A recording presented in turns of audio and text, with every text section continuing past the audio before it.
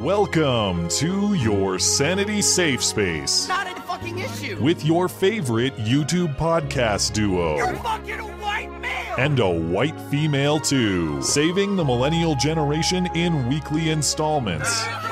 Live from a castle tower and his mother's basement. This is Beauty and the Beta. And we will make America great again. Out here in the fields, I fought for my meals. First of all, you don't need men to have patriarchy. I get my back into my living. Newsflash, bimbo. I don't need to fight You're fired. You know what? You're fired. You're all fired. to prove I'm right. Why did you fire Director Comey? Because he wasn't doing a good job, very simply. He was not doing a good job.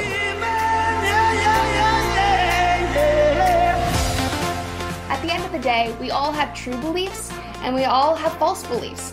Skepticism is about acknowledging that. It's questioning even the seemingly unquestionable and being willing to adjust our beliefs as we get new information. You are fake news.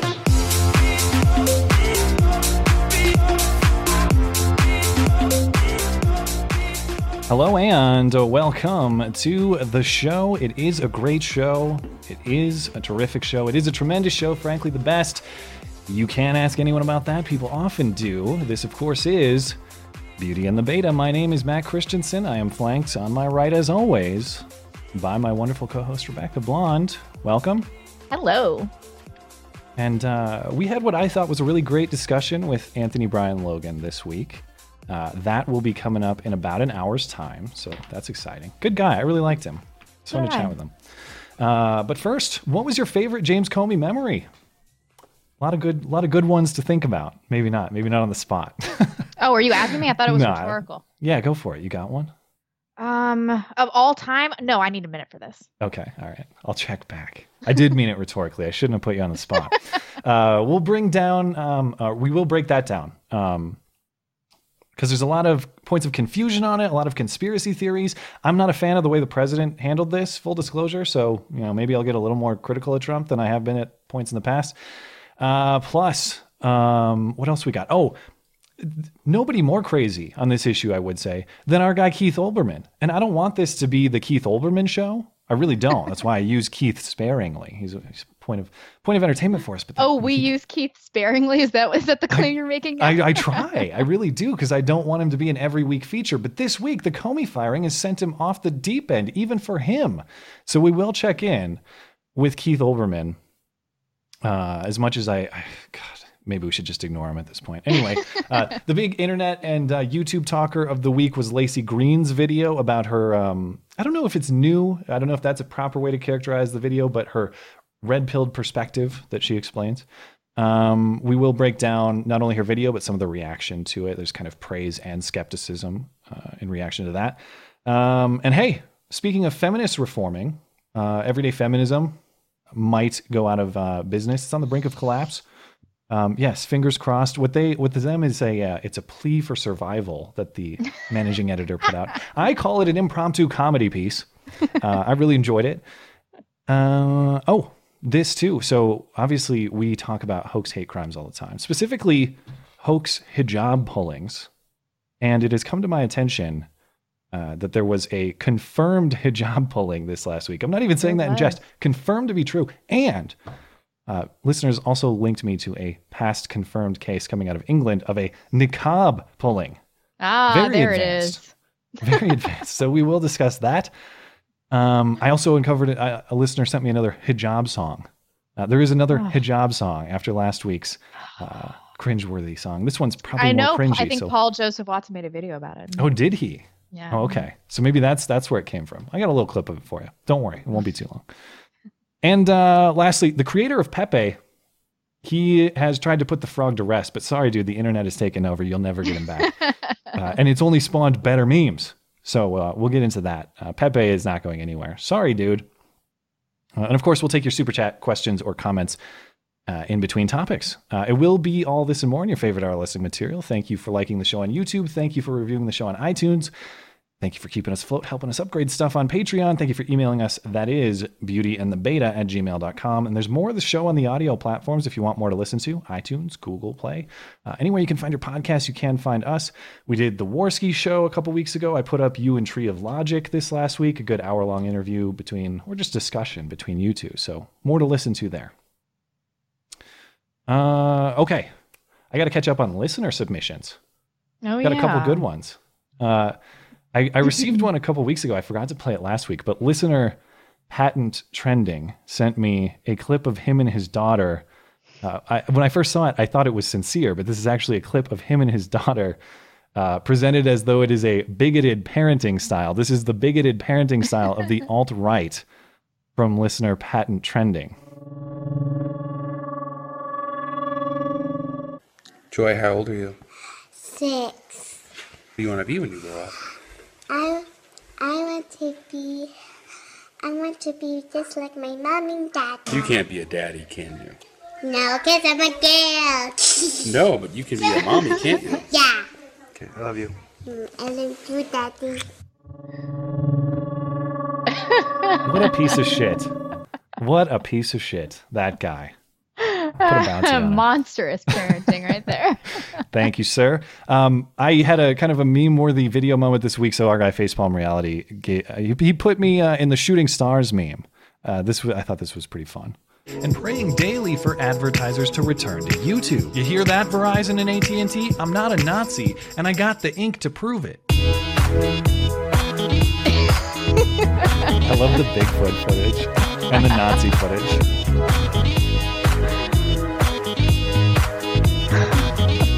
And of course, our guy. Very cool. And then, of course, that lent itself to some horrific images, this one included. You never thought you'd see my own face on my semi-bare chest, but there's a context for everything. Oh, boy. And there it is. Also, a couple mugs. New patrons getting their mugs. This one from, I'm not sure if it's XO Dreve.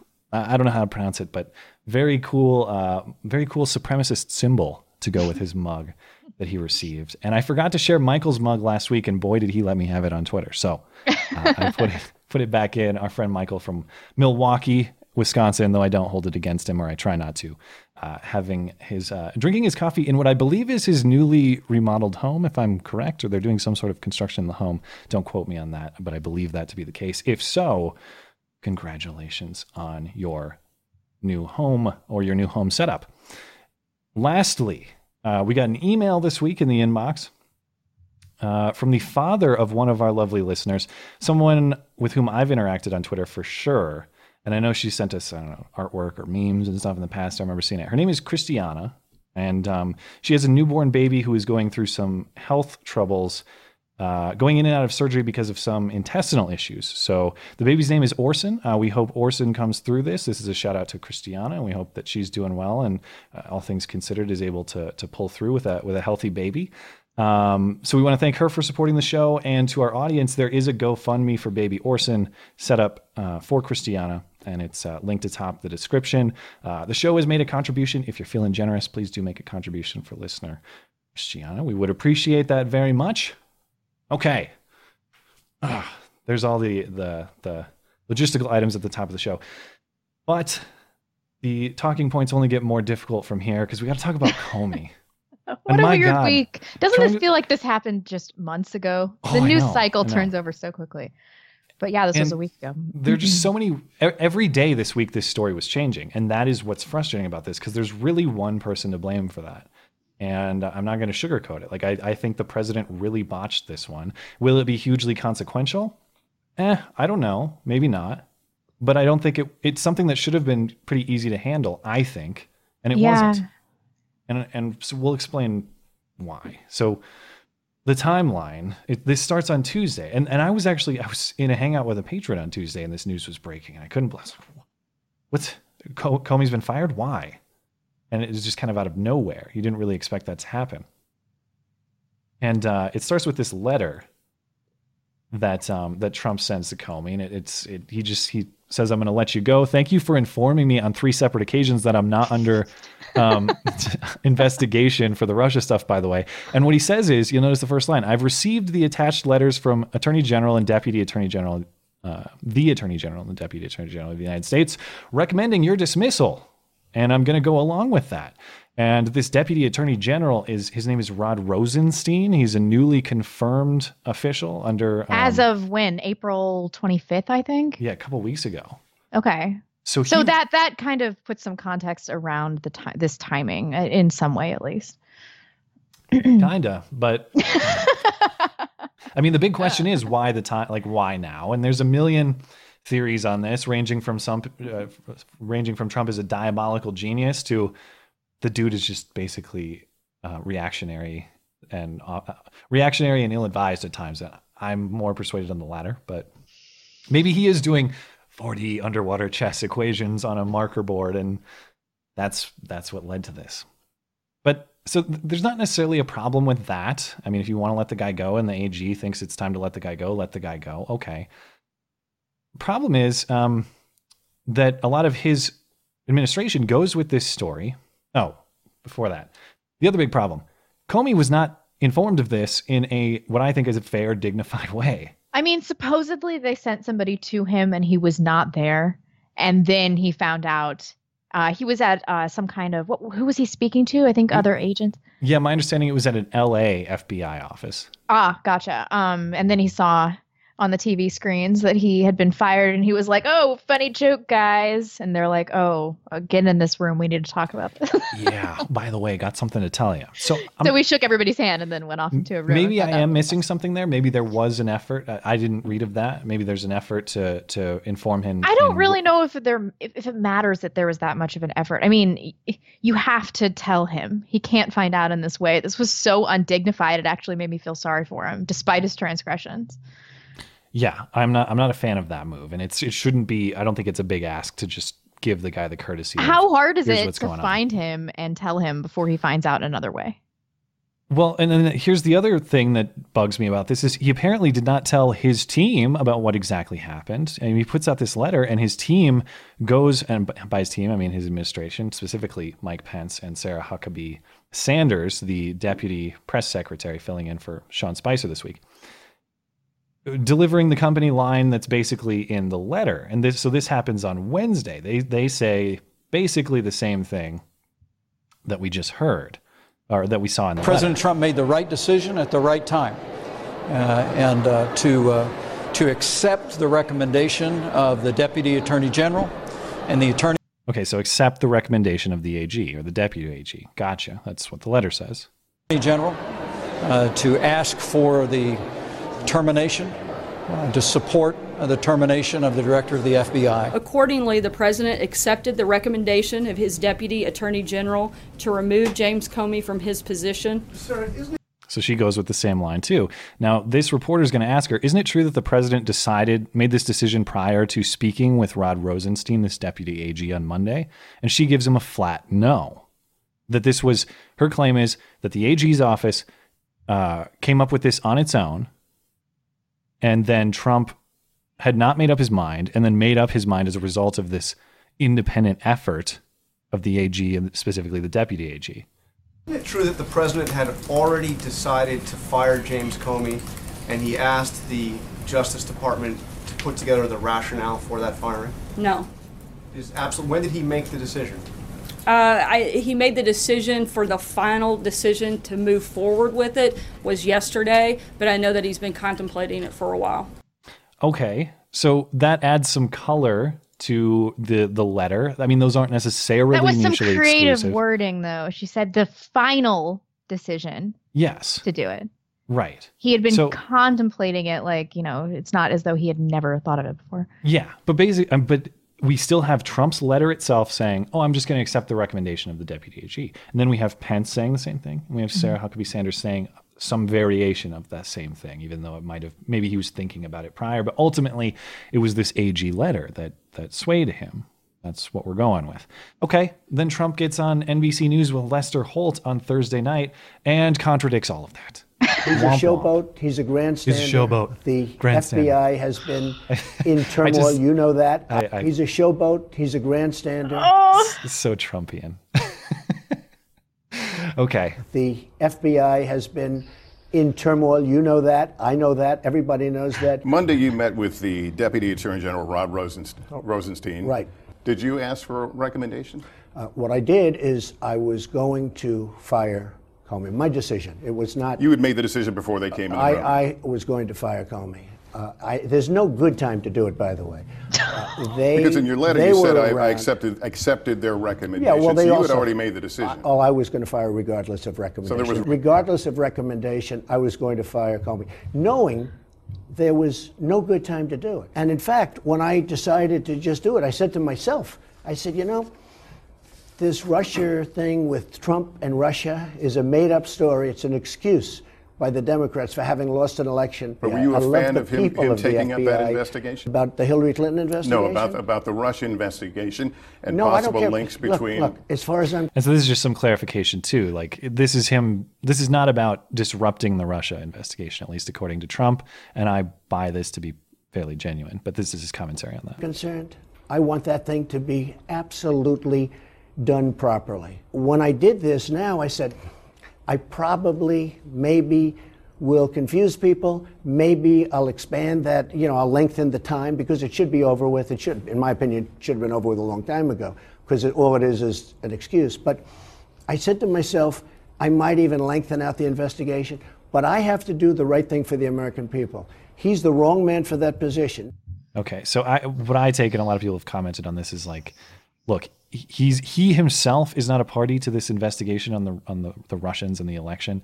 He seems to be frustrated with even any implication that he is, and he probably got pissed off and was like, whatever, get somebody in there who will hurry this up. I mean, he doesn't have the power to stop it. But, right. I think that what it seems happened there is that they got together and they established some talking points that they all agreed to, and then Trump did this interview with Lester Holt and went fucking rogue. Yeah, went totally rogue. And that's the thing, is it's one thing for Trump to contradict his own team, because that to me just suggests you haven't done a good job in leadership and communication. But he contradicts himself, and it's like, I'd already made the decision to fire Comey. Why is the first line about this recommendation from the Attorney General and you accepting the recommendation then? I mean, those aren't mutually exclusive, but it's misleading about what the timeline of the decision making was. It's a little and it reeks trolly. of like, I mean, hey, you go write me a memo to like so I can scapegoat you. Yeah, because it was just your decision, and I agreed. I don't know. Maybe he's just trolling all of us. Maybe he didn't tell Comey because that was a big troll too, and because it was embarrassing for him. Yeah. Okay. Maybe this is some 4D chess shit. Who knows? Well, I'll get into implications in a moment here, because there is more to the case that I want to cover. Specifically, there's more to the interview here, and you heard Trump say, I was informed by Comey that I am not a party, that I am not under investigation. And he says, he told me this at a dinner and twice on the phone. Now, Trump, as we'll hear with Lester Holt, says, Comey invited me to dinner because he wanted to stay on as FBI director. And then I asked him flat out, am I under investigation? And he said, no.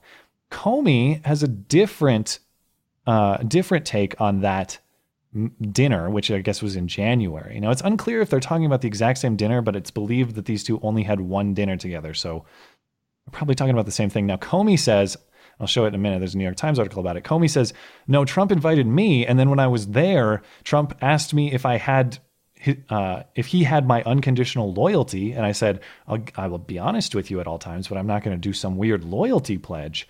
And Trump apparently was pissed off about that. So there's weird conflicting claims on that. Let's check out what Trump said about this dinner. Let me ask you about your termination letter to Mr. Comey. You write, I greatly appreciate you informing me on 3 separate occasions that I am not under investigation.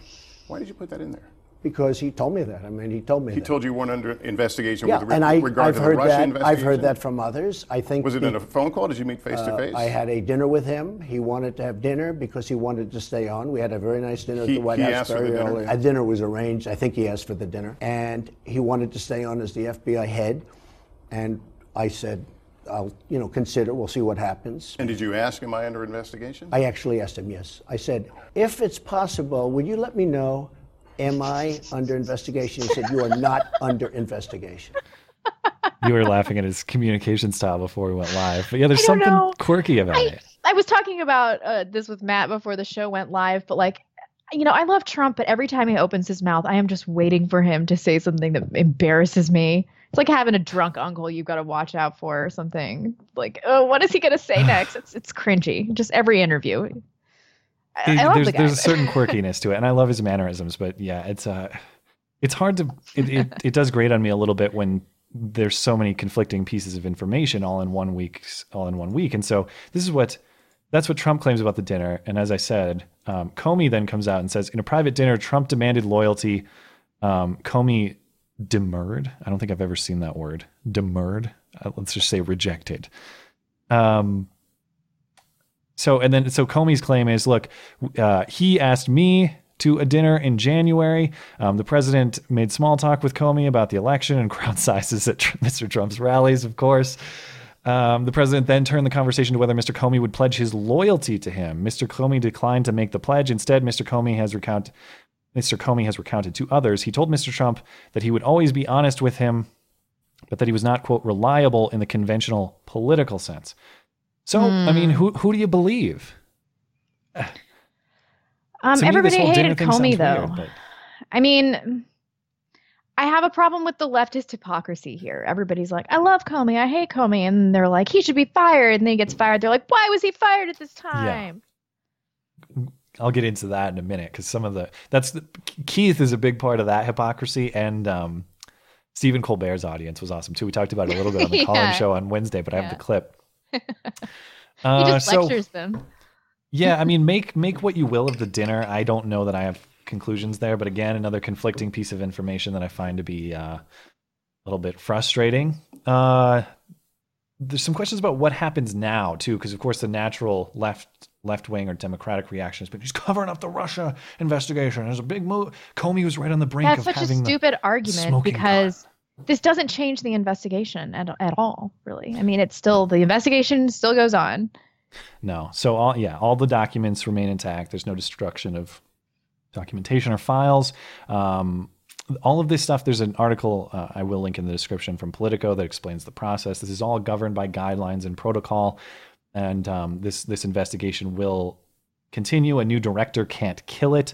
The only thing the director can do is like mass scale or long-term changes, like investigatory priorities or budgetary priorities for the Bureau. But you'd have to make those changes over a long period of time. This director can't come in and make sweeping changes.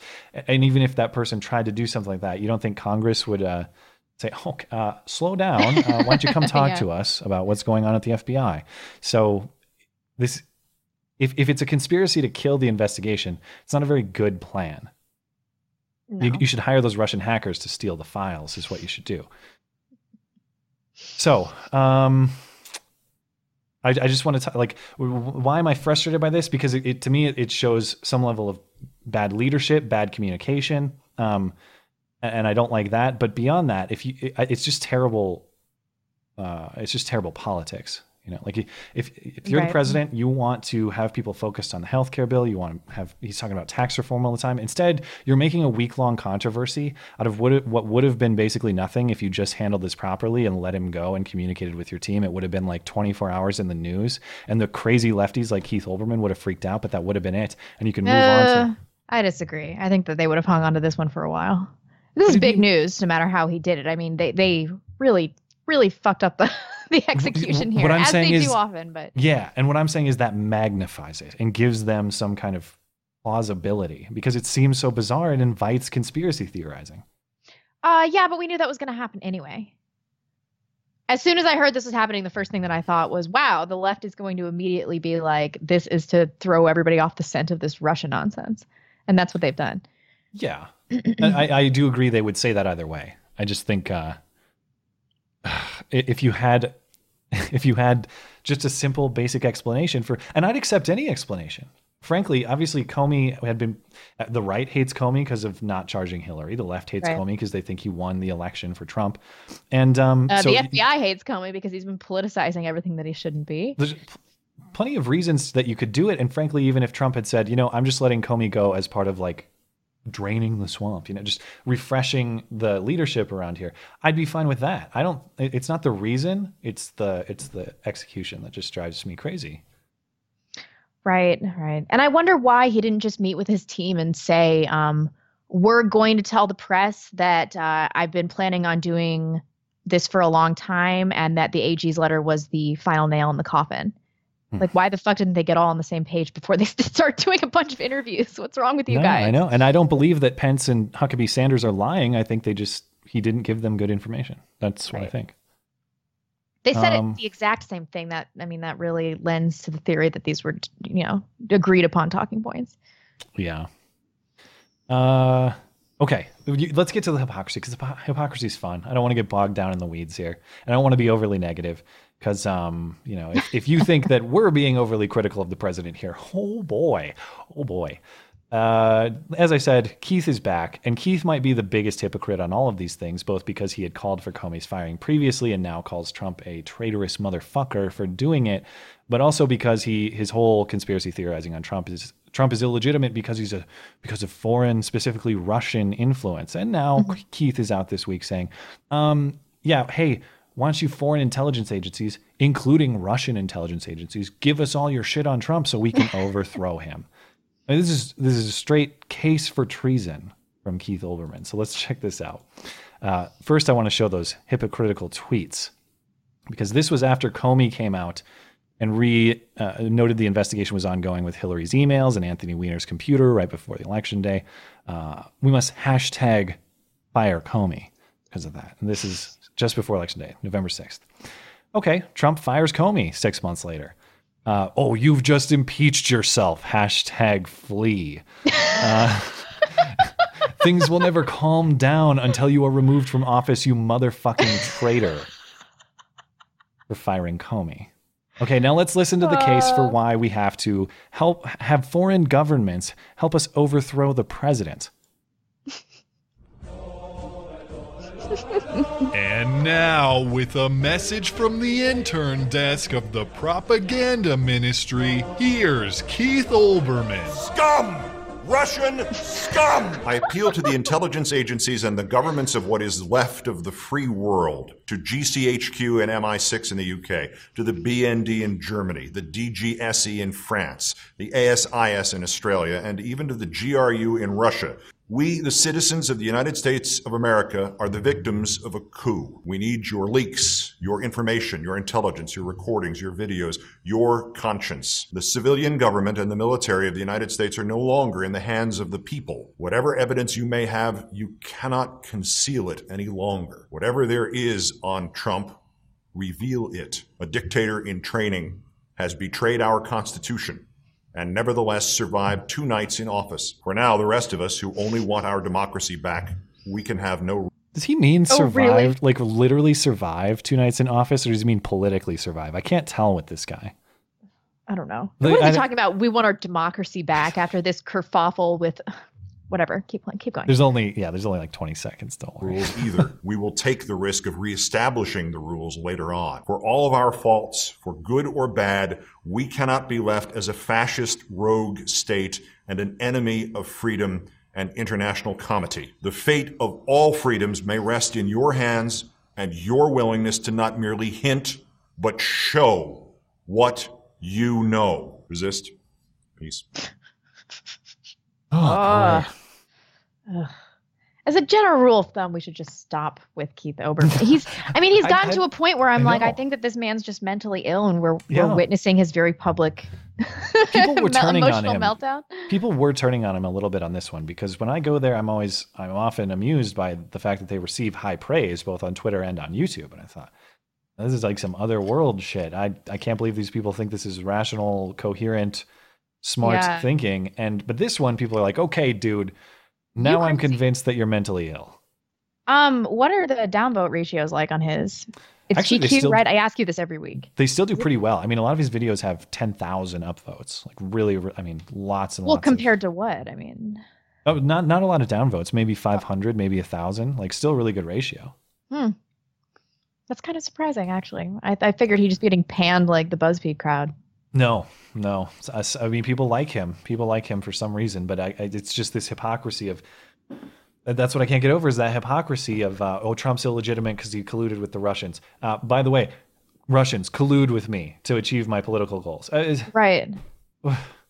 And nobody seems to be pointing this out. Yeah. I don't want to. But to your point, I don't want this to be the Keith show. He'll probably never top that. Maybe that's the last we'll ever see. I had to play it because he's so over the top now. It's so ridiculous. To your point on the hypocrisy, I don't know that this is hypocritical, but there's this large segment of the left that doesn't know how to react to this because they hate Trump because he's Trump, and they hate Comey because he's Comey and he helped get Trump in office. So this reaction on Colbert's show, as news was breaking, was hilarious. It's Stephen Colbert on Tuesday night, I think. Huge story that And they taped this early, so he's doing this as it's breaking. broke just minutes ago, like less than 10 minutes ago. FBI Director James Comey has just been fired by Donald Trump. Wow. Huge Donald Trump fans here tonight. That shows no gratitude at all. Man. I mean, did Trump forget about the Hillary emails that Comey talked about? Thanks for the presidency, Jimmy. Now don't let the door hit you where the Electoral College split you. I don't even get the joke. But yeah, I mean, yeah. Oh, no, sorry. Oh, they cheer wildly, and then he kind of has to correct them. He's like, no. He looks confused. He's like, oh shit, now everybody can tell that my audience is retarded. That's why they need, I mean, maybe they've become so desensitized to comedy. I mean, the left has long been divorced from comedy. That's one of the ongoing rifts that I have with them. Maybe for people like Colbert, they just need to put up big signs that say like applause and boo to give them cues because they can't think for themselves. And I don't know that I cheer this or boo this. I only boo the execution, not the concept. And I don't love know. that clip, though. It just shows how reactionary they are, and they don't quite understand. And I guess they were still angry about the Hillary emails thing, and so they're like, all right on. I don't even care that this was Trump. Colbert doesn't know what to do. There's like a second there where he's like, it's weird. Good thing he's good on his feet. And then later, I don't know if you clipped this up, but later he in the show, he goes on to explain to his audience, like, oh, I didn't why, see that. with kid gloves, why this is a bad thing, and why the timing is suspicious and stuff. Yeah. God, I didn't know that. That's even funnier. That's more. Yeah, it's like during the sit down portion of the show. Yeah. Okay. He's like, and when you all applauded. Let me tell you how to think and what to think. Yeah. Yeah. Because you need me and you need us to tell you when to boo and when to cheer. Okay, that's half the show spent on Comey. I'm sure that the audience is tiring of that. Let's talk about Laci Green. Yeah, let's do we have super chat? I want to acknowledge super chat before. We got hella super chat. Okay. Some of these I can't read because they come from my audience. Oh, your audience. Okay. Oh no, Dan Irish. Yeah. He said something that I can't say. $10, and then Go Pack Go. He gave us another $5. Go. I'm not thanking that person. Just kidding. Dan Irish. Thank you, Dan Irish. Did he say that? That was Dan who said that. Yeah. Oh yeah, I don't thank him. Don't ever donate to this show again, Dan. And then we got Steve J that just gave us $5. We got Biggest Mikey gave us $6, and he said episode 28 of Biggest Mikey podcast is out now. Keep up the good work, Matt and Rebecca. He's buying advertising on our show? Hey, I don't give a shit. That's fine. Everybody watch the Biggest Mikey show. I do like Biggest Mikey's podcast. I'm a patron of Mikey. Gave us $10 and said, Comey is a punk. Praise Keck Chatelet. And then we have Constantine the Mediocre. Is Lester Holt black or white? I think he's black. They talk about that on Crowder's show a lot. What race is clearly Lester black, Holt? Right? Kinda. Don't let his glasses confuse you. I'm pretty sure he's black. I mean, he's not white, right? I don't know. So if you know, go ahead and email us. Well, his glasses and bow tie and voice lead me to believe he's white, but his hair quality leads me to believe he's black and color skin. You mean white? White. White. Humane Mind gave us $5. Why does this even matter? Everyone wanted him fired. He got fired. Why is this news? Is there No. some other matter that's being overlooked in all of this? I kind of agree, but that's Yeah. the thing is like, yeah, if this wasn't botched so hard, I wouldn't talk about it so much. Maybe we shouldn't talk about it at all, but it wouldn't be as big of news if it was not ridiculously handled. That's true. That's true. Badly executed. We see that a lot with Trump. Dan Irish just gave us $2 more and said, you can't tell me what to do. Yoda Economics gave us $10. Super Chat won't allow me to send a link, but check out Hollywood super cuck Joss Whedon's latest tweet. He basically alludes to the fact that things are so bad in America. He's glad his mom is dead. Jesus. Ugh. All right. And then Hoopty Rider gave us $2. Talk about Lester Holt's upper lip. What is wrong with you guys? We'll break it down next week. We'll do a full Lester Holt upper lip breakdown. The whole hour spent on Lester Holt. So let's, we have two more. Jim. Liberative, $5. I'm torn. Keith Olbermann should be put in jail for treason like this, but his nutty rants are pure entertainment. I am right there with you, bro. And Stan Konopka, our friend, $2. You Russian scum, please be my friend. Love. Well, thank you, Super Chatter. And 2 more people just came in. Stephen Blackman, Oh my $5. gosh. Love your stream. Please go on Failure Terminated stream. I don't know what that is. Thank you, though. And John Edwards, $5. I hear his voice and think, sing me a lullaby, no homo. Wait, whose voice? It must be yours. Oh, my voice? Oh, okay. Lullaby and good night. I don't know the lyrics to, is that Brahms' Lullaby? All right. Oh, and then Jason Fry just gave us $2 and he said, no caps lock, Dan. All right, that's good. everybody. Okay. Let's get into Laci, because that was the other story this week. I think we can be pretty quick with this. Laci Green put this video up.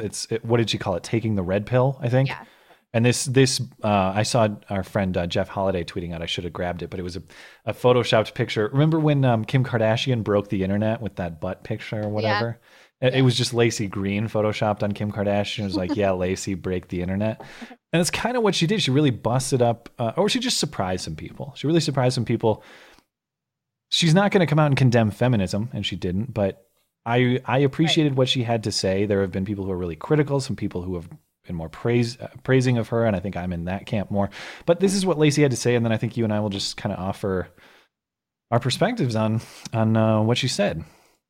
And whether or not we should give her the benefit of the doubt, or whether we should consider her an evil, conniving, scheming infiltrator that we should all execute on sight for trying to, I don't know, trying to take over our whatever. Anyway, here's Laci. You may have noticed that I've been talking to and hanging out with some anti-feminist YouTubers. There have been thousands of tweets and emails and people freaking out. After all, I, Laci Green, am the very pinnacle of a social justice warrior. But now, there's talk that I'm being red-pilled. The red pill is a meme that refers to this realization that the world isn't nearly as simple as you thought it was. The question, of course, is what is the truth? And how bad do you want to know? In some sense, I took the red pill a long time ago. It's why I do what I do. My YouTube stuff has always been about the pursuit of forbidden knowledge. This is the type of stuff that forms the core of my feminism, which I would describe as intersectional, sex positive, and skeptical. Skeptical, as in not easily convinced of stuff. At the end of the day, we all have true beliefs and we all have false beliefs. Skepticism is about acknowledging that. It's questioning even the seemingly unquestionable and being willing to adjust our beliefs as we get new information. I went down the rabbit hole of anti-SJW videos, and I found that some are pretty disrespectful. But that's not all the channels. I've recently found anti-SJW channels that are well-cited and reasoned, make some interesting points. I decided to reach out to some. And, I was pleasantly surprised. People have been pretty kind to me. Good friends of mine, feminists, have been a little bit skeptical of me. They expressed the opinion that talking to antis or problematic people is, not going to be worth the time, that I'm engaging with bigots and validating their perspectives. While I can appreciate this perspective, I fundamentally disagree with it. I think the definition of harm is being pushed too far in regard to political speech, that this heightened level of sensitivity is actually resulting in some censorship. Boom.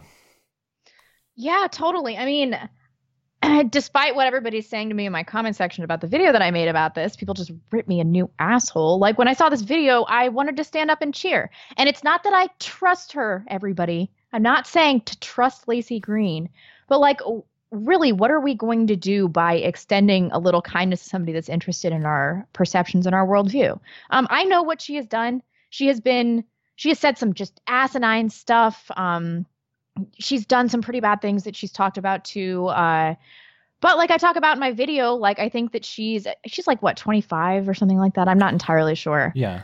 But I think that she's somebody that grew up Mormon and felt really restricted in that, and then totally overcorrected with this like hypersexualized histrionic style of feminism.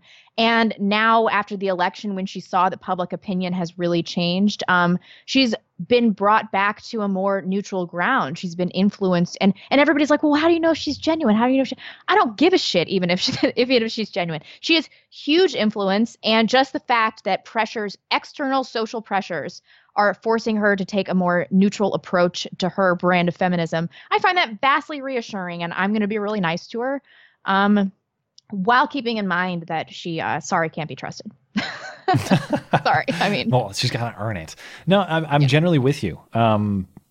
I get that people are saying to be skeptical of her, and I get that people want her to do more disavowing and apologizing for some of the ridiculous crap that she said. The thing that sticks with me the most is after Trump's election, calling everyone racist, misogynist, pieces of shit. However, I do genuinely believe that, I mean, I don't know that I ever called political opposition racist, misogynist, piece of shit, but there was a time where I was, lefty person like her, believed untrue things generally about the right wing or Republicans or political opposition generally.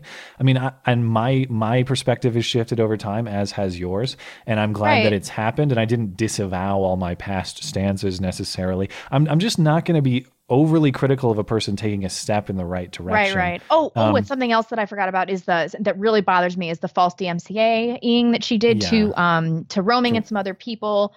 So she's got some things to atone for. I would really like to hear her come out and say, I was a really motivated, vitriolic feminist, and I said a lot of things that I shouldn't have. I took action against people's videos that I shouldn't have. I'm singing a different tune now because I've been enlightened to some different worldviews. And I apologize. I'm sorry for how I conducted myself. I'd really like to hear her say that. And if she did, I could pretty much get over like most of the things that she said. Yeah, you're right. And I think the critics may be right in that too. It would be nice to hear like an I'm wrong somewhere in there. I mean, but this is how it starts. I have a problem with public reaction on this. Like, I don't know if you looked at the comments for my video, but like, it's like hundreds and hundreds of comments are like, fuck this fucking bitch. I hope she dies. How can you ever say that you would ever accept somebody like this? How can you even listen to somebody like this? Like hundreds of comments like this. I'm like, wow, do you guys really hate her so much? To this. I understand, I guess. Let me make a plea to them, because I appreciate what Laci has to say from just like just from an intellectual standpoint. I really like that she's keeping an open mind. I buy her as genuine, but maybe you don't. Maybe you're critical. Let's think about this just from a strategic perspective. Like, you may hate Laci Green. Presumably part of the reason you hate Laci Green is because she is very influential in feminist circles and advancing feminist worldviews that you believe to be wrong or harmful or bad or whatever else. Man, you start like pulling Laci Green a little bit over, that from a practical, tactical perspective, whatever you want to call it, just getting results and diminishing the influence of feminism. Right. That's a really powerful ally to have. So maybe you do hate Laci Green, but I bet you hate feminism more. Yeah, that's true. And nobody's even talked about how we can, and I hate to use this term, but utilize Laci Green as an asset to weaponize against the social justice community. I haven't heard anybody talking about that. Leave it to you to put humans into the capital, the category of capital or an asset. Why do you think that even though she was a total bitch to us for like however long she's had her channel, that everybody's like, well, let's be so nice to her? It's because they're thinking, wow, she's got a fuckload of influence in the social justice warrior community. Come on. No, I know. I'm just saying, like, it's just a very blonde Führer take. It's a very yeah, it's a very realist take. I like Laci. I think that this was a bold step in the right direction, and I don't care if she's genuine because her influence is the same. Yeah. People have gotten a lot of tweets like, "Hey, you guys should host Laci Green." I will send out an email. I would love to talk to Laci Green. I don't think it's likely just because she's going to be in high demand, and we pull who we can, but we're not high up on the list necessarily. But we'll give it a shot. We'd love to talk to Laci. Real quick, and then we'll move on to the next topic. She mentioned that she's getting hate from some of her critics because she is getting criticism from people who are more of our perspective. She's getting criticism from her own too. Of course, she's getting cannibalized for this. Yeah. So this exchange with Steve Shives. How did anyone acquire these tweets? Someone who wasn't blocked. No, that's true. I had to log out to access these tweets of Steve Shives. So to in general, talking about Laci Green, remember, this is the alternative to Laci Green, is something like Steve Shives. I don't want to make friends with anti-feminists. Far more productive to befriend someone at YouTube who could delete all their channels. Is that serious? Is that hyperbole? I'll let you be the judge. But anyway, Laci Green responds with what I think is a very wise take, very wise response. Nobody needs to be friends with anyone else, Kay, but it's it's pretty alarming to frame political censorship and thought policing as, quote, productive. Right. Round of applause from me on that. And something else I will say about Laci is that I don't think she's doing this for the money, because none of us are making any ad revenue. And she is doing this while she's gaining new friends and everything like that. She's being alienated from her most familiar peers. She's getting ripped up a new one publicly by Kat Black, Steve Shives, and everybody of this BuzzFeed community. And Steve says, I'm not advocating political censorship. I'm advocating not wasting time making nice with abusive, dishonest, opportunistic people. Well, you just said delete their channels. That is so fucking stupid. That is the definition of political censorship. What the? And then Laci says abuse is one thing, but banning channels you disagree with is political censorship. A level of civility is necessary to understand each other. So I agree in full with Laci there. I think the question is, to what extent is she sincere, honest, genuine, and to what extent should we trust her? I'm generally more open than some other people might be. But when I get burned, you can tell me told you so. That's true. I mean, but what's more likely, that she's some kind of conniving infiltrator that's going to influence from behind the guise of being alt-right, or that she was a confused and unfortunately outspoken feminist that has been like, wow, that was really stupid, which happens to women, when they're in their 20s. Yeah. And maybe she's gotten some new information and she's like, the way that I was living was wrong. What I've told people is wrong. I think that sounds like more of a likely scenario than the alternative. Barely stated. Let's catch up on Super Chat before we move into other reformed feminists. Everyday feminism might die a terrible, glorious death. Sure. From Bridge Burner, we've got $15. Chatelet from Australia. Why do people keep saying that? Isn't that I don't actually know the Chatelet. I don't know the origin of that. That's some meme language. I'm too old for that. Yeah. I don't understand. Kids these days. Yeah. I know it's some sort of Pepe associated slogan.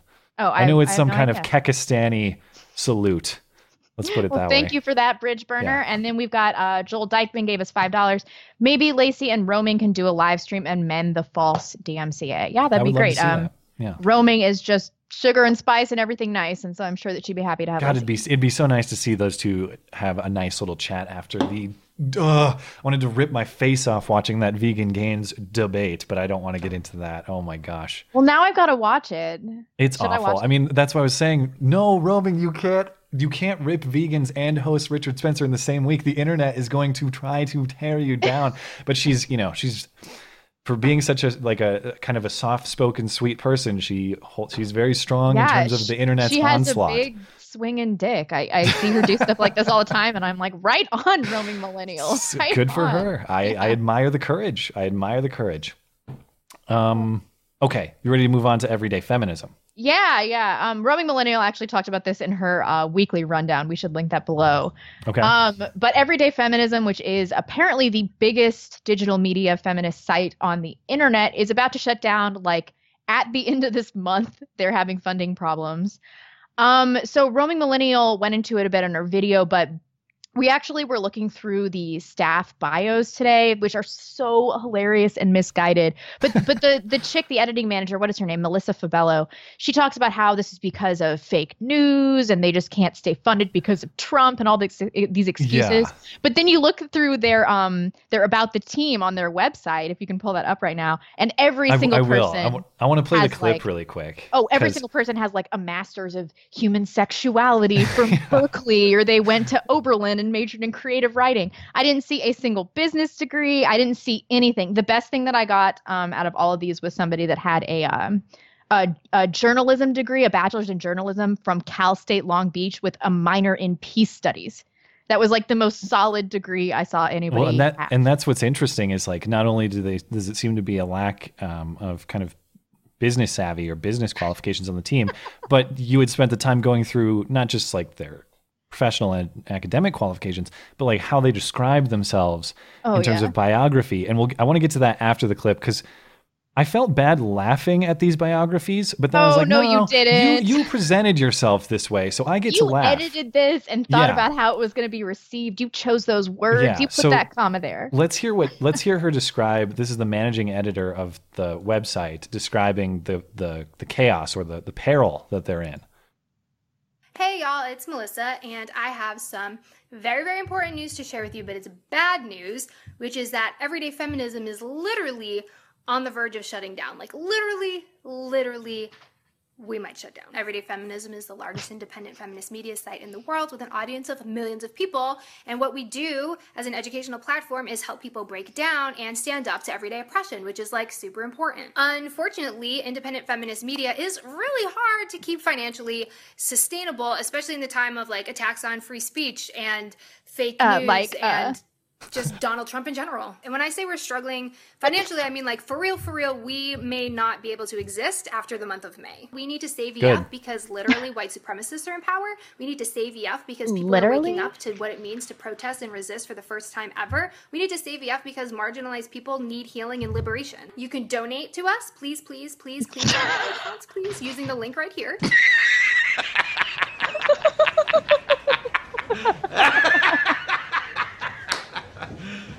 Are you serious? That's how I feel about donating anyway. Yeah, no, I felt the same thing that you were commenting there when I watched this. Like literally, I manage like literally the largest publication of like literally feminist research and like literally articles.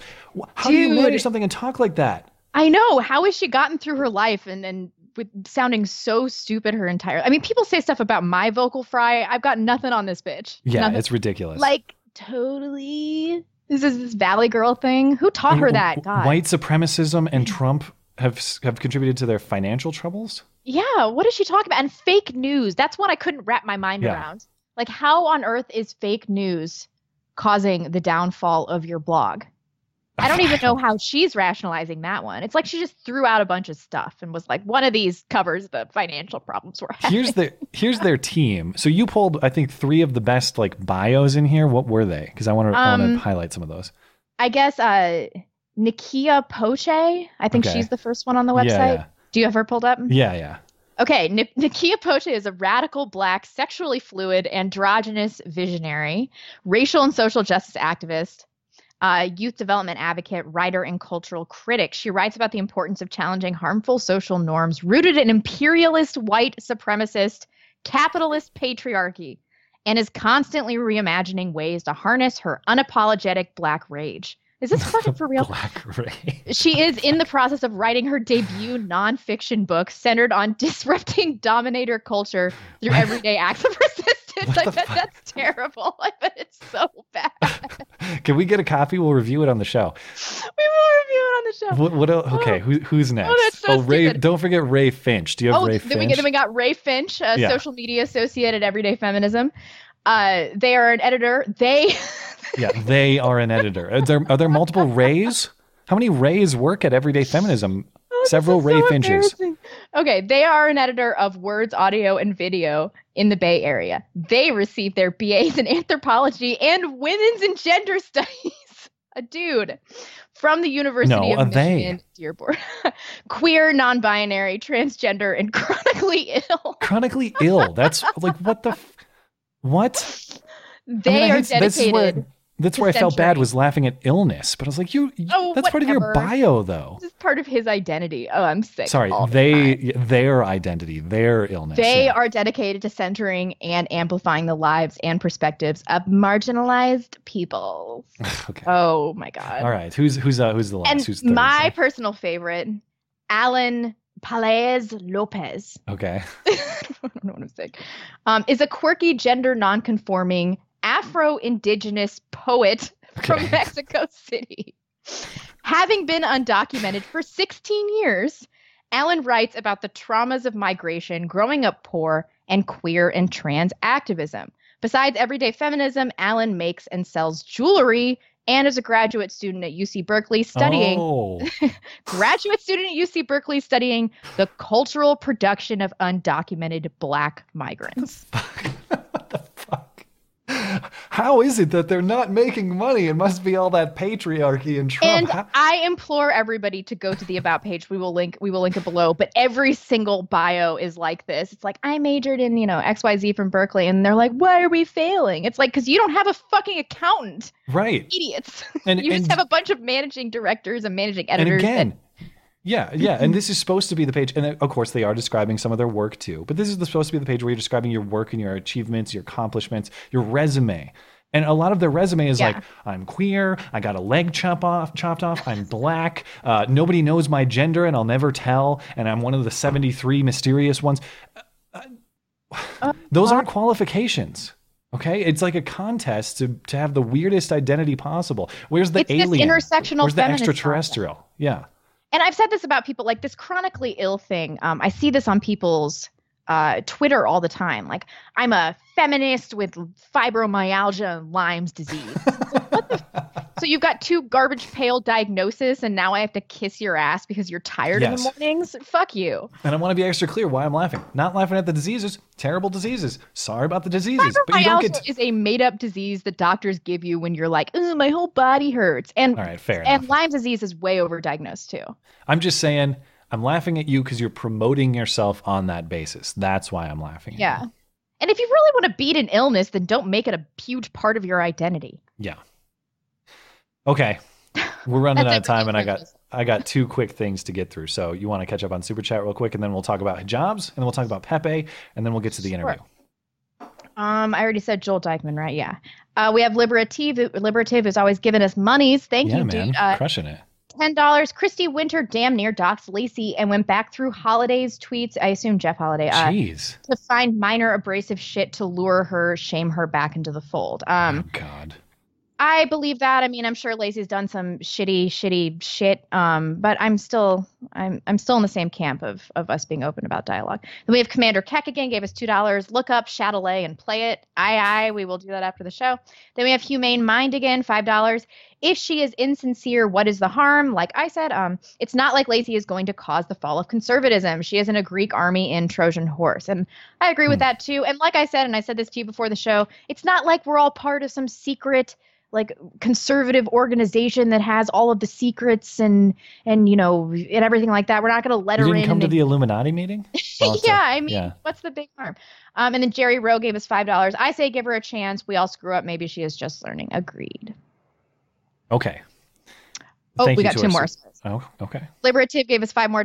Ever notice the number of genders lines up with the number of versions you get from martyrdom Islam? And then we have your boy Ease. Your boy Easy, maybe? Is it Easy? Yeah. Oh, okay. There we go. $10. I'm getting soft in my old age. Should be happy that Everyday Feminism is shutting down, but I feel bad that these young retards are getting such a hard dose of reality. It must suck to see your business fail. You are a better person than I. I will laugh in their faces as all of them have to move into their parents' business. Yeah, good. I support that too. That brings us up to. Okay, great. So I'll be quick with these. We make fun of hijab pullings all the time. I got our friend Facepalm Reality sent me a picture he'd photoshopped this week of like a Bigfoot in a MAGA hat yanking a hijab, because that's how all of these break down. But What's the origin of that? Why do we say that we always talk about the hijab pulling? Because they're always hoaxed. They're always nonsense. No, it's because a few months ago, or I guess it was closer to like a year ago, I said that every time I see a woman in a hijab, I have to physically resist ripping off. Is that why? Okay. Well, but that and they're hoaxed as well. I mean, there was the classic case there's been several cases that have there was also the lady in New York City who said that a guy tried to light hers on fire. That was shown to be false. Wait, when was this? Or it might have been Michigan. It was sometime in the winter, like January. That February. wasn't the girl that lied about it because she was banging some Christian guy and then her Muslim father punished her by shaving her head? That was in New York. I don't remember that one. That one's news to me, or I forgot about it. I guess we got lots of them then. I'm wasting time on this. Hate crime of sword. Yeah. Anyway, so this story comes out this week. U.S. teacher rips off 8-year-old girl's hijab, fired. Teacher at a school has been fired after allegedly ripping a hijab off an 8-year-old girl's head for misbehaving. This teacher, Ogentega Ida, 31, demanded that the girl at the Bennington School in the Bronx take her religious scarf off. The girl was misbehaving. He ripped it off and apparently caused an injury to her eye, but she's been checked out and there isn't serious injury.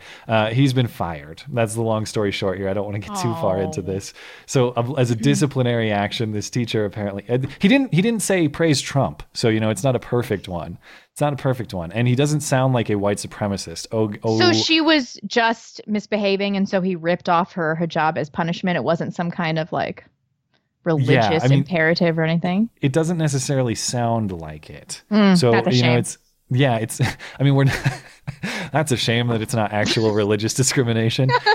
Yeah, but to the point, we're not seeing what is claimed, a lot of times as like anti-Muslim bigotry. It doesn't seem to be at least purely that. I will show you a case, this is back from February, that I had not previously seen, that somebody showed me, or I got linked to as well. This looks much more like bigotry. Now, this guy admits to this, but I want to see the footage. I still want to see the footage, but you'll never see the footage. Man admits ripping niqab off woman and yelling, "You are in our country now, you stupid fucking Muslim," in England. I mean, I hate to laugh, but this is the case. Like, this is the case, apparently, that we've been missing. This is at a shopping center. You are in our country now, you stupid fucking Muslim. Peter Scotter, 55, appeared in court and he admitted to this racially aggravated assault. I don't know how it's racially aggravated if she's wearing a niqab. What a base dude. What was his what was his punishment? He hasn't gone to trial yet. It's coming up. Well, let's all hope for a $50 fine, eh? And interestingly, I love this. £50. His attorney, Tony Hawks, not Tony Hawk, Tony Hawks. That's kind of funny. Anyway, so yeah, and apparently she had some kind of minor neck injury or whatever. The hell she did. Actually, he might have gone to trial by now since this is old news. Another thing about this guy, he had 66 previous convictions for 157 offenses, including actual body harm, breaching a football banning order, and racially aggravated criminal damage. I'll have to look into it. The judge told Scooter he will be sentenced in 3 weeks and granted him conditional bail. So he's probably been sentenced by now. Probably should have followed up on that. But hey, we are your fake news source. It said like Sunderland. Of Roker, Sunderland. And I don't know my English geography, so I don't know where that is. Neither do I, but I mean, I don't know. This is vigilante stuff that we're going to see continue happening as all of our countries are taken over. And England has a real problem, so I'm surprised we're not seeing more of this. I don't know. I just want to be honest that there have been confirmed hijab and niqab pullings. That's great. That's great. Although still, great. Like, I don't. The claim is rise in the U.S. Like English. The first one is a teacher who was doing it for disciplinary purposes. The second one is English. They're not quite what we've been told, which is like Trump has inspired lots of anti-Muslim sentiment, and neither of those really fit that mold too well. Nope, sure don't. Did the Hill crash? I had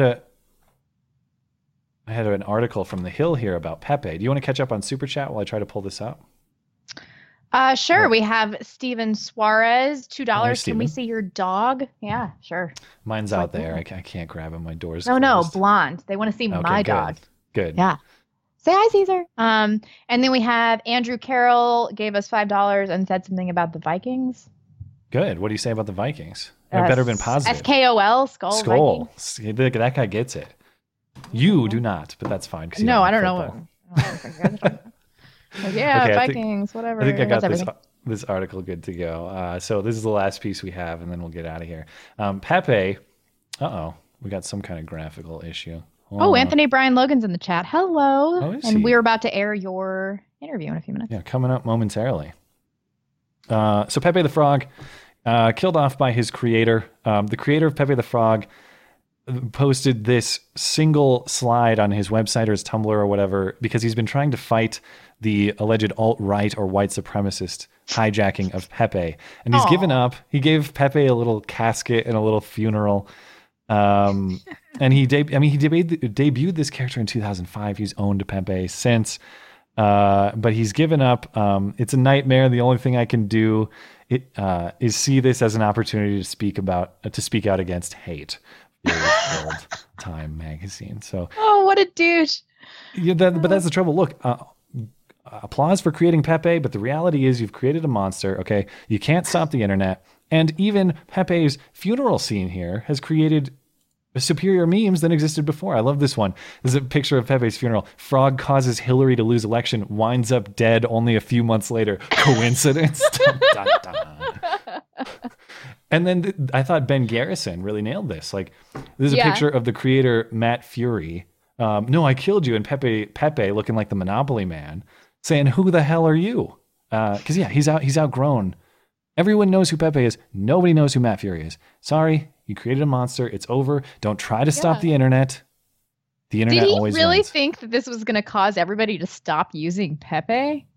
I don't know. Maybe it was just for his own purposes of like, I realize that I can't control this and this is my own goodbye to Maybe my it was a creation. project that he was doing with his therapist, like art therapy. Yeah, maybe.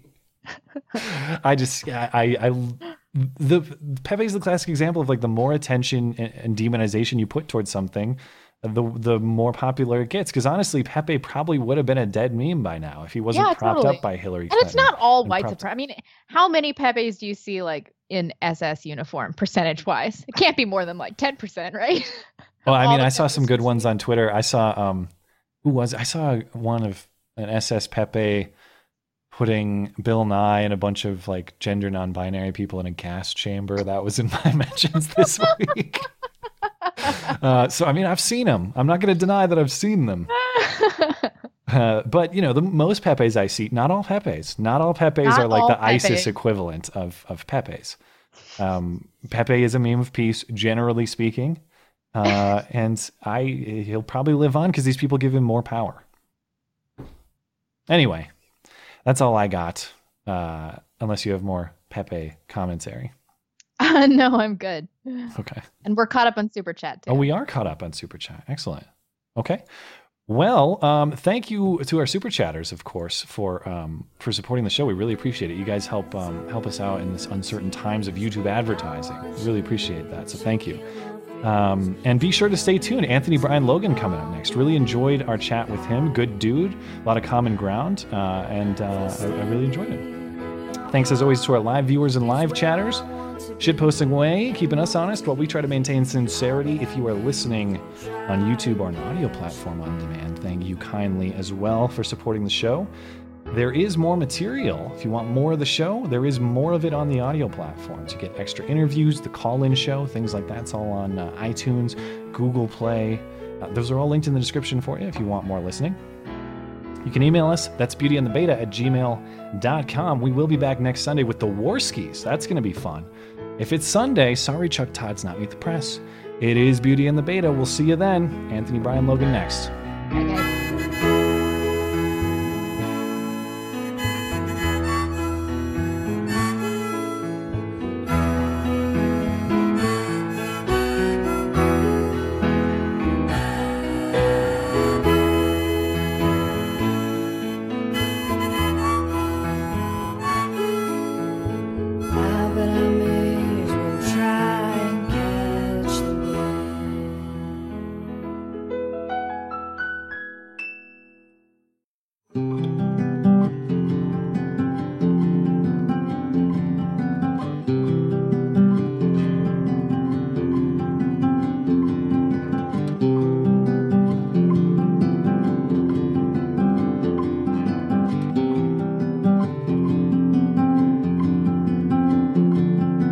Welcome back. We are pleased to host our guest this evening. I've had several requests to host him, fellow YouTuber Anthony Brian Logan. Anthony, welcome to the show.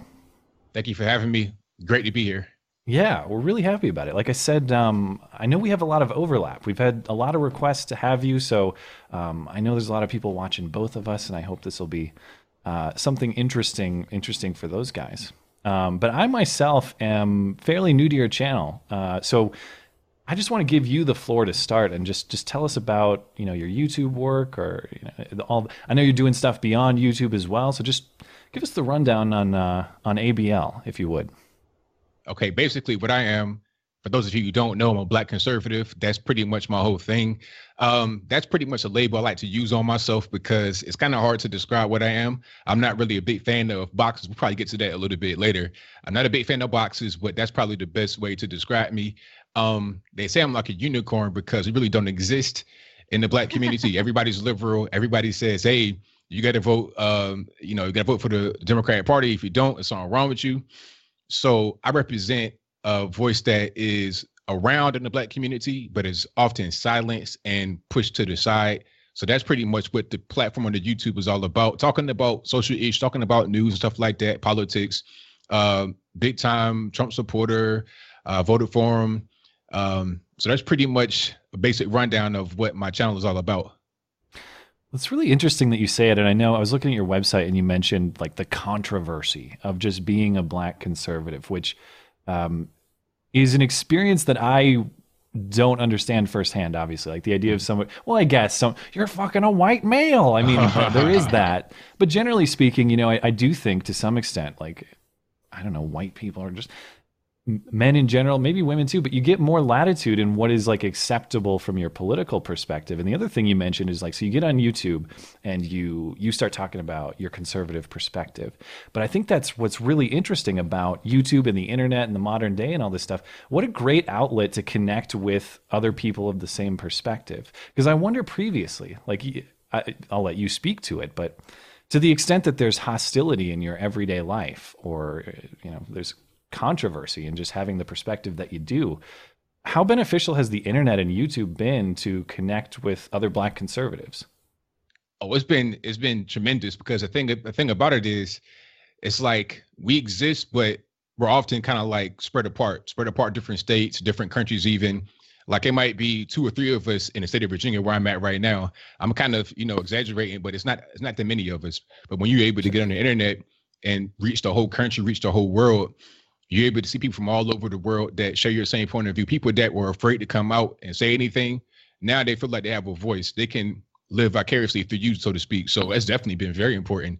And I think that having an internet connection to a lot of different people aided in the election, because people that were feeling like they were alone, they had nobody really to turn to talk about their politics. Being a black person, they found people like me and others. Now they say, okay, now I have people that's on my side. It's not just me out here by myself. Yeah. I got ABL, I got X, Y, and Z person. So that definitely helped a lot. Diamond and Silk, I think of too. Oh yeah, they were on Crowder last week. Yeah. Love them. What characters? Yeah. I wish we would have met them at the RNC. Yeah. They had a big queue of people to meet them. But more generally, how have you been treated and received by the black community? Not necessarily conservatives on YouTube, but do people in your community where you live, do they know about your channel? Do they know who you are and what you do?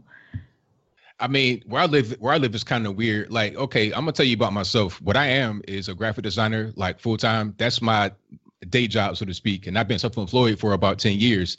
Now, in that 10 years, I've been dealing with the black community almost exclusively, not necessarily by like I intended to do that. It's just kind of how it happened. I know a lot of people in this area. I'm in Virginia. It's a high black area. If you guys are in a different part of the country, might be kind of a low black area. But where I'm at, the state is probably about, I don't know, maybe about, it's a high black population. Where I'm at right now is probably about 30% black, with a 1.7 million population in the metro area. So it's a lot of us here. So I've been dealing with the black community for a long time. People know what I do, but I get respect because people know me already from just dealing with me for many years. So I don't have problems here in this area, but online, oh my goodness.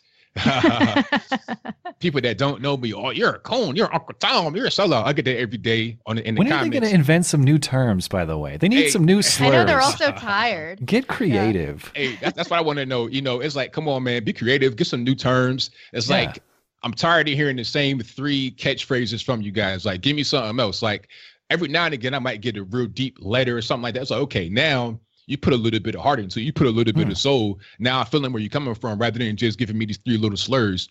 So I agree with you on that. But online, it's a lot of hate because they don't know me. But here, I get love. Have you always had a conservative perspective? I was reading that you come from like a political family. Your dad, your grandpa were politically involved. Have you always had a conservative perspective, or is that something that developed? Well, I'm gonna tell you about the Black community if you don't know. The way we grew up is very conservative socially, but liberal politically. That's how most of us grow up. You grow up in the church. I didn't grow up in the church per se, but my mother and my father, they did in West Virginia, which is like, you can't get no more conservative than that. In West Virginia, growing up in the church, that's like super conservative. So I was raised with a lot of those same values. But liberally, it was always, you better vote Democrat. So when I got older, I just kind of married my philosophy of being very conservative. I'm talking about conservative to the point where you can't curse. If you curse in front of your parents, it's like, I did that one time to my mom. She almost cried, and I was like a teenager. Tell your mom not to watch this show then. She's, Oh, no. she's going to be real mad. Hey, Mostly shout out because to of Blonde, though. I know. I'm sorry. Yeah. Hey, shout out to mom. She know what it is. She's very conservative. So is my father. But that's what I'm saying. Like, they were very conservative, and I was raised with that. And I just, as I got older, being involved with business, you understand how things work, how the world works. And it just made sense to marry my conservative social thing with the politics. So that's pretty much what that was. But I was not necessarily political when I was young, but I was always a conservative person in my behavior. Okay. You got a question, Blonde? You guys are breaking up in the audio. I'm sorry. Did we lose you? I was going to say, what are you doing? You leaving me hanging? So maybe we're losing Blonde here. Oh, no. Sorry. Now you're frozen. Oh, Can you hear me? Oh, I can hear you. I can hear everybody. Oh, you guys are good. You guys are it's good. like every time we pre-tape, we get technical difficulties. We had Bass Stickman on a couple weeks ago. Oh, and that one wasn't our fault though. He had a bad internet connection. Yeah, you guys sort are of okay. some- You're coming in crystal clear. Okay, cool. Well, I thought you were just like blank staring or something. I was like, come on, no, Blonde, no, I'm ask sorry. a question. You're making things awkward. I did. I actually did have a question about this. So you cover issues in the Black community on your channel, like the crime that plagues the Black community. It's one of your heavy focuses. I discuss a lot of those things too. So if you could choose a few things that really need to be changed, like what can the Black community do to improve some of the problems like single motherhood, the abortion rate, the crime rate, things like that?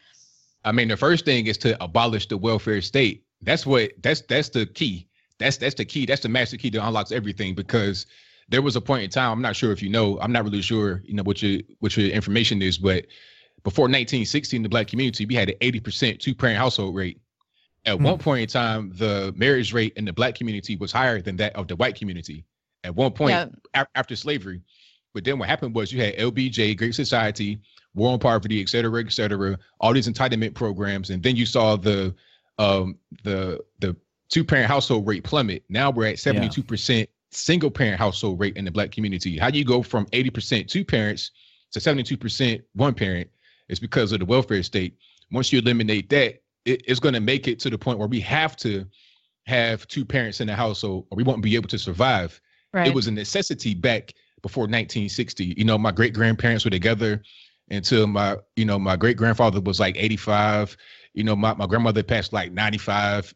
That's how it was back then. But now nobody gets married. You just have kids willy-nilly.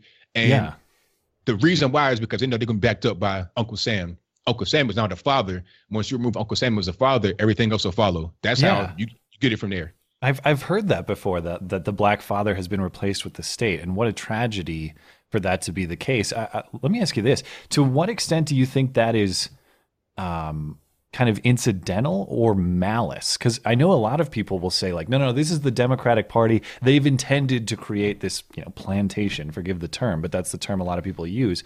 Do you think that there is malicious intent on the people who have created the welfare state you're describing? Or do you think that they went into things with good intent and it's sort of morphed into something that has become a bad thing?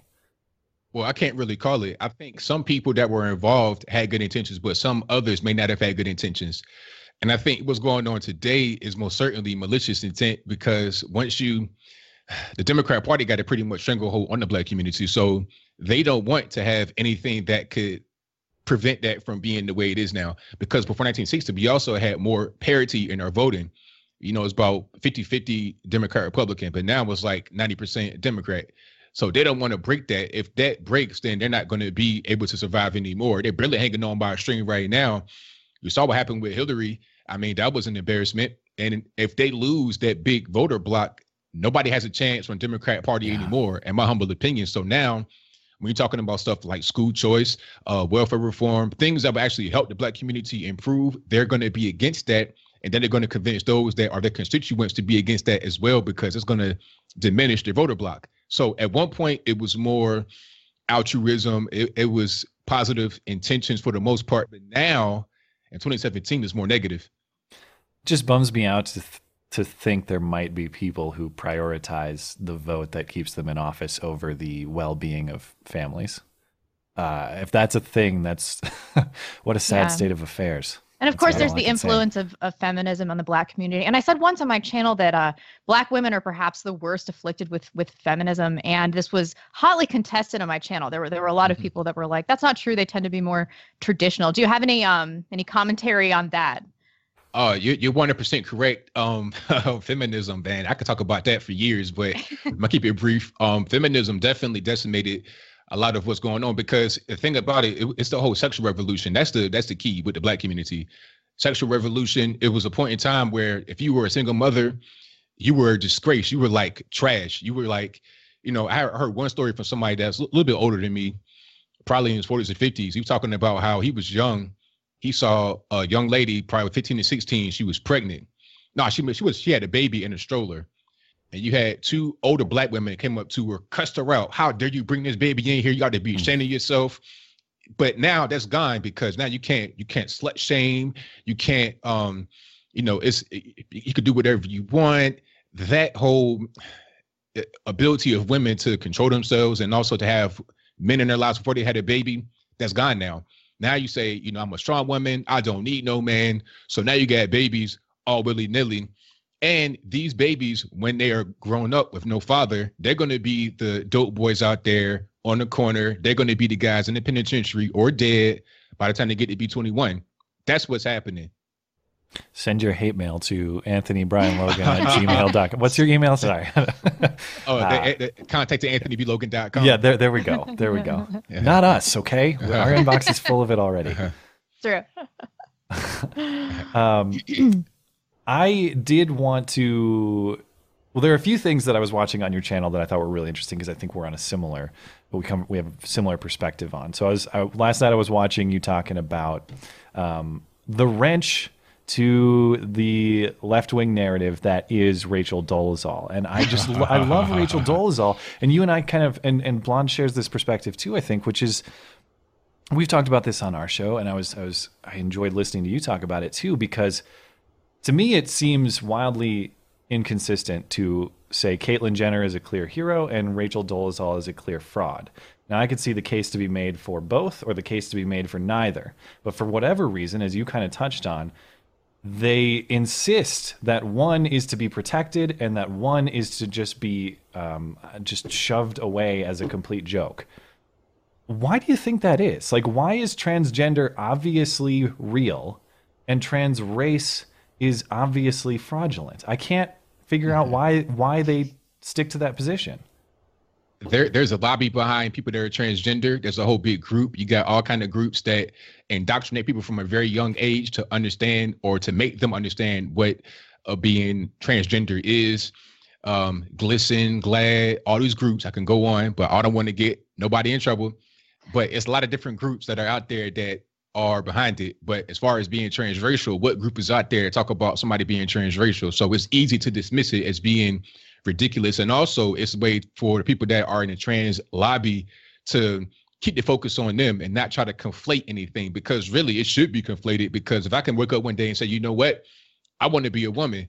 I'm 6'3". I'm obviously a male, but you know what, today I'm 5'5", and I got on a pair of heels and I'm 100 pounds now. I'm 200 pounds right now, but you know what? No, I identify as 5'5", 100 pounds, and I'm white too. So now you got to recognize it. But they don't want that privilege. They just claim it. I mean, if you could just sign up to be a white male and get all the privilege. Here's the question, right? So white males have all the privilege, but then you got, trans people are oppressed on the hierarchy there. So if you transition to a white male from, say, a black female, like at what level on the hierarchy are you at that point? Do they kind of cancel out and you're neutral, or are you? Boy, that right there. See, my head is spinning right now. That's a crazy question. Hey, it was a funny story. Shout out to my man Kevin that called my live show. He was talking about how this woman became a white male. I'm kind of I'm confusing myself talking about it, but the person became a white male, and they were a member of some kind of organization, and they got voted in. But then when they transitioned during the period of time they had been elected, they got removed because they were a white male and they were part of the patriarchy and they were being oppressive. Where was this, or what office was this? I can't even remember. If I can find it, I'm gonna send it to you. But I heard that live on my show. I'm gonna send it to you if I can find it. But okay, that's crazy. I would like to know. Yeah, I remember seeing a little while back on Crowder's show. He had the first trans mayor from a place in Texas. It was a pretty interesting interview. It's a few months old, but worth a listen if people are interested. Oh yeah, but I don't know. I still feel bad for Rachel Dolezal. I don't know what it is. I don't know what has made my icy heart feel so much pity and empathy for her, but I feel genuinely bad for her. I think it's because I believe that she has respect for the Black community. The way she was brought up was very bizarre. I think that she probably developed some weird childhood complex because she had didn't she have two adoptive Black siblings, and they were probably treated preferentially or something like that. It gave I her think some her weird parents complex. adopted Black children when she was in her teens, I think was the story. Oh, she was a teenager. Yeah, it's not quite as she's significantly older than they are, if I recall correctly. It's not quite as simple as This pity's probably misguided. I don't know why I feel sorry for her. Well, I do believe that her intent is good, but this is what's interesting. I forget where it was that I saw this, but there was an article I was reading or somewhere, but they were talking about this exact point, which is to me, Caitlyn Jenner, Rachel Dolezal, basically the same person, and we should treat them as the same thing, generally speaking. But this person was making the argument that it's offensive to compare them, and they basically used Dolezal as a slur. You know what I mean? Rachel Dolezal has been pushed so far down that she is a slur in and of herself, or an insult. Don't be compared to don't be compared to a Nazi, and don't be compared to Rachel Dolezal. Those are the two worst things you can be compared to. Well, what she's doing to her body is way less intrusive than what Caitlyn Jenner is doing, though. She's just getting a tan and braiding her hair. Isn't Caitlyn Jenner getting stuff chopped off? She got the chop. Yeah. Oh, what about the Adam's apple? Yeah. Yeah, that was first to go. They shaved the Adam's apple down. Is there a surgical procedure to do that? Did they actually? Yes. Oh, okay. So I thought that was a joke, but they actually. No. Yeah. No, that's real. Yeah, that happened.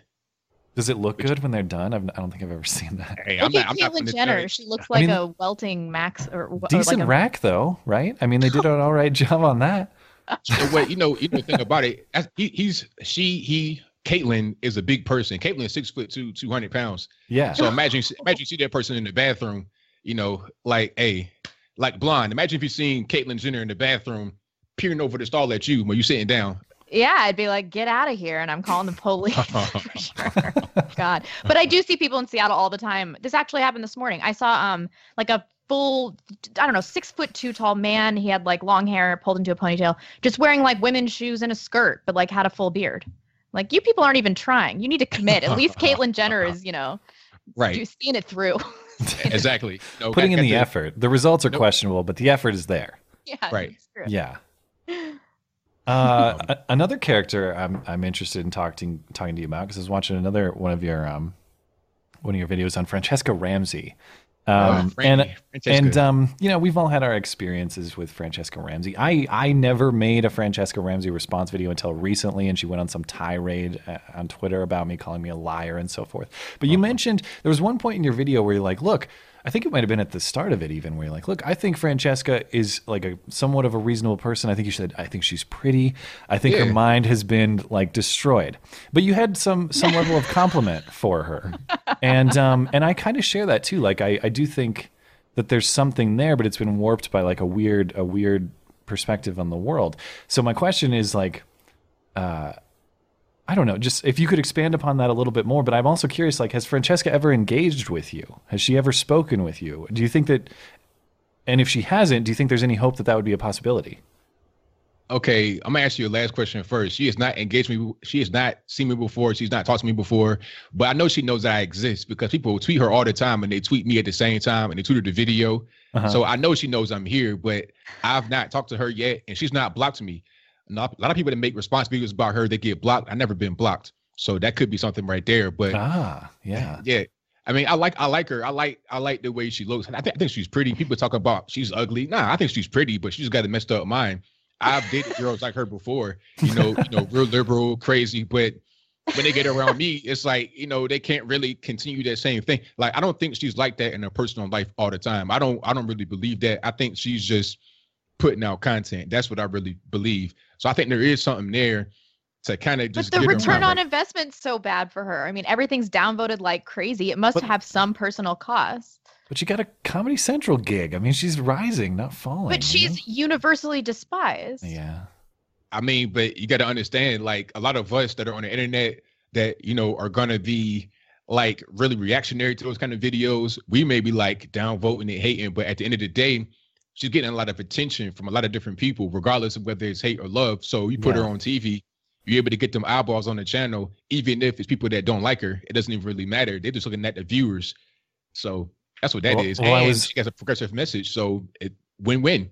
Well, I was watching earlier today because Laci Green uploaded a video today that was like, have I been red-pilled? And she Laci Green is quasi-red-pilled. She's like halfway there.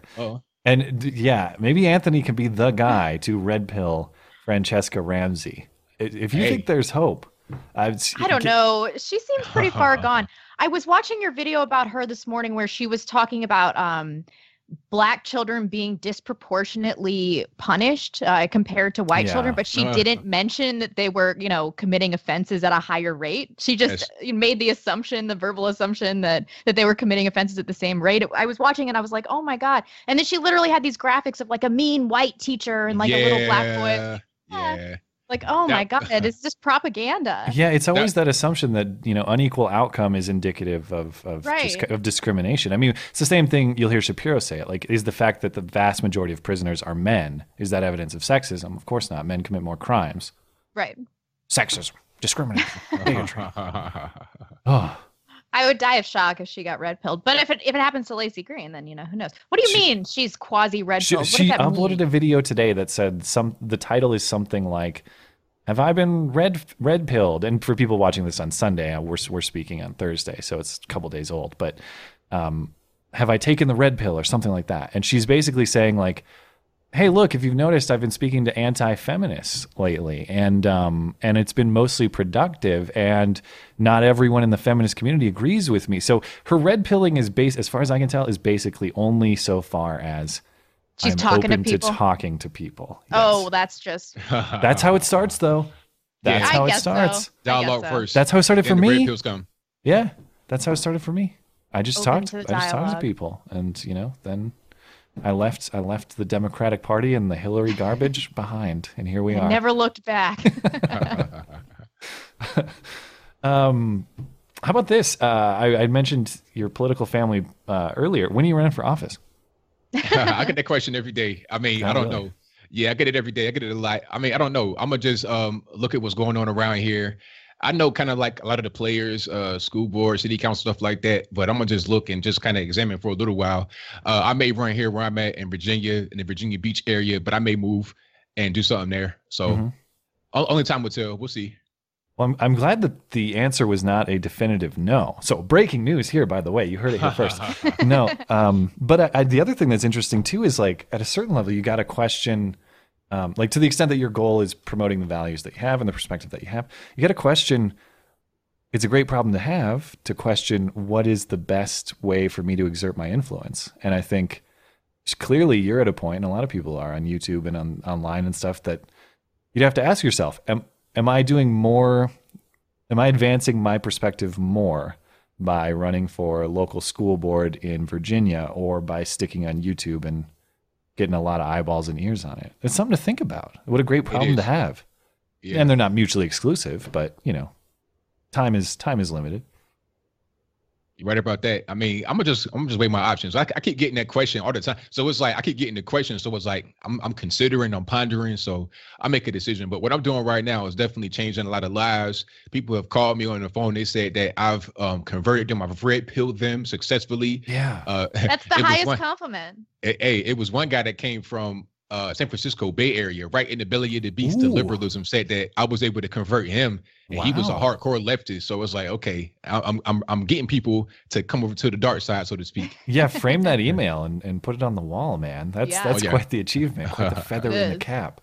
Absolutely. Oh my gosh, what a thrill, though. I do often just kind of marvel at what the internet has enabled, despite all the hurdles of the ad boycott and all this stuff. It's just it's I think it's cool to step back and look at the ways people can connect and share ideas and quite honestly swing the outcomes of elections, and change the direction of the country and the world. What a wild few years it's been. Yeah. Been crazy. It's been a wild ride, but I'm loving it. Yeah. Yeah. I think I am too. How long have you been on YouTube? How long have you been doing it? I've been on YouTube since the beginning, but not as a content creator. Okay. I started doing videos in 2015, like sporadically towards the beginning, but I say after Thanksgiving of 2015, that's when I started doing it consistently. Oh, okay. So yeah, about 13, 14, 15 months. Okay. Yeah. Yeah. So you've grown quite a lot for a relatively short amount of time. That's a good amount of traction. Oh yeah, just grinding, just doing the things necessary on the back end, because with the whole graphic design background, it also comes search engine optimization. That's also what I do, so that helps me a lot. Nice. Yeah. Yeah, we'll have to speak privately. How do you do SEO optimization without triggering the demonetization bots? That's the great challenge. Yeah, there's no way around it. Yeah. Nah, they're gonna get you. I mean, that's a whole different story right there. Yeah. Demonetization or low monetization, that's a whole different ball of wax right there. Yeah. It's killing us. I'm sure it's killing everybody. Yeah, because even if you monetize, you don't get no ads on the video. Yeah, that's what's happening to me. The last 5 videos haven't been demonetized with my ad revenues. I told him the other day it's down to $10 a month. Which is ridiculous. Wow. Yeah, that's the lowest I've heard for anybody. Yeah, I'll have days with just nothing, even though I got 10, 20,000 views. Google is now a patron for you. Google is one single patron for you. Yeah, it's wild. But hey, it is what it is. I'm going to just stick through it. I spoke to somebody from YouTube that says that it could be improved, but at the same time, they said that it might not be. So we'll see. Oh boy. Are you thinking about moving to any other platforms, or do you upload on VidMe or anywhere else besides your website and YouTube? Not at the moment. I may. People telling me to go to VidMe, Minds, stuff like that. I may, but I keep trying, but they're inferior, and so I can't conquer the will to do it. Yeah, exactly. That's the whole thing right there. It's not really the best platform of it. Like the best platform is YouTube. The only problem is the whole monetization kerfuffle. That's the big thing that everybody's worried about. Once they fix that, we're good. But by the way, the use of the word kerfuffle, I will appreciate as well. That's one of those great underused terms. Hey man, gotta use it, man. Gotta put it back in the light. I heard somebody on Inside the NBA say that people were sending me the video say, "Hey, they're using your word on Inside the NBA." Hey, so just getting out there, man. You never know. Could be listening to me. You hold the copyright on kerfuffle, do you? File suit on that and get what is owed to you. Well, that's probably all. We're coming up on a half hour. I asked for a half hour, so I don't want to hold you longer than we asked for. But I want to make sure people can find your stuff if they're not familiar. So what's the best place to find you if people are new to Anthony Brian Logan? Okay, the best place is obviously is a YouTube channel. That's youtube.com/alog. That's youtube.com/ALOGE. You can also search Anthony Brian Logan in Google. Everything comes up. My Twitter, Facebook. That's my 2 main social media platforms. And that's pretty much it. I'm also on Patreon if you want to go there. That's patreon.com/Anthony B. Logan. That's ANTHONY the letter B LOGAN. Also go to my website, AnthonyBLogan.com. Awesome. Well, anything else from you, Blonde? No, thank you so much for coming on. We had a good time. Yeah, we appreciate it, man. Time flew by, and that is always a good sign of a fun interview. Absolutely, man. I enjoyed it. Definitely. Look at the clock, and it's all gone. So, definitely would like to have you back at some point if you're interested. Absolutely, man. Anytime. Let me know. Excellent. Well, thanks, and have a great night, everybody. Appreciate it. Bye.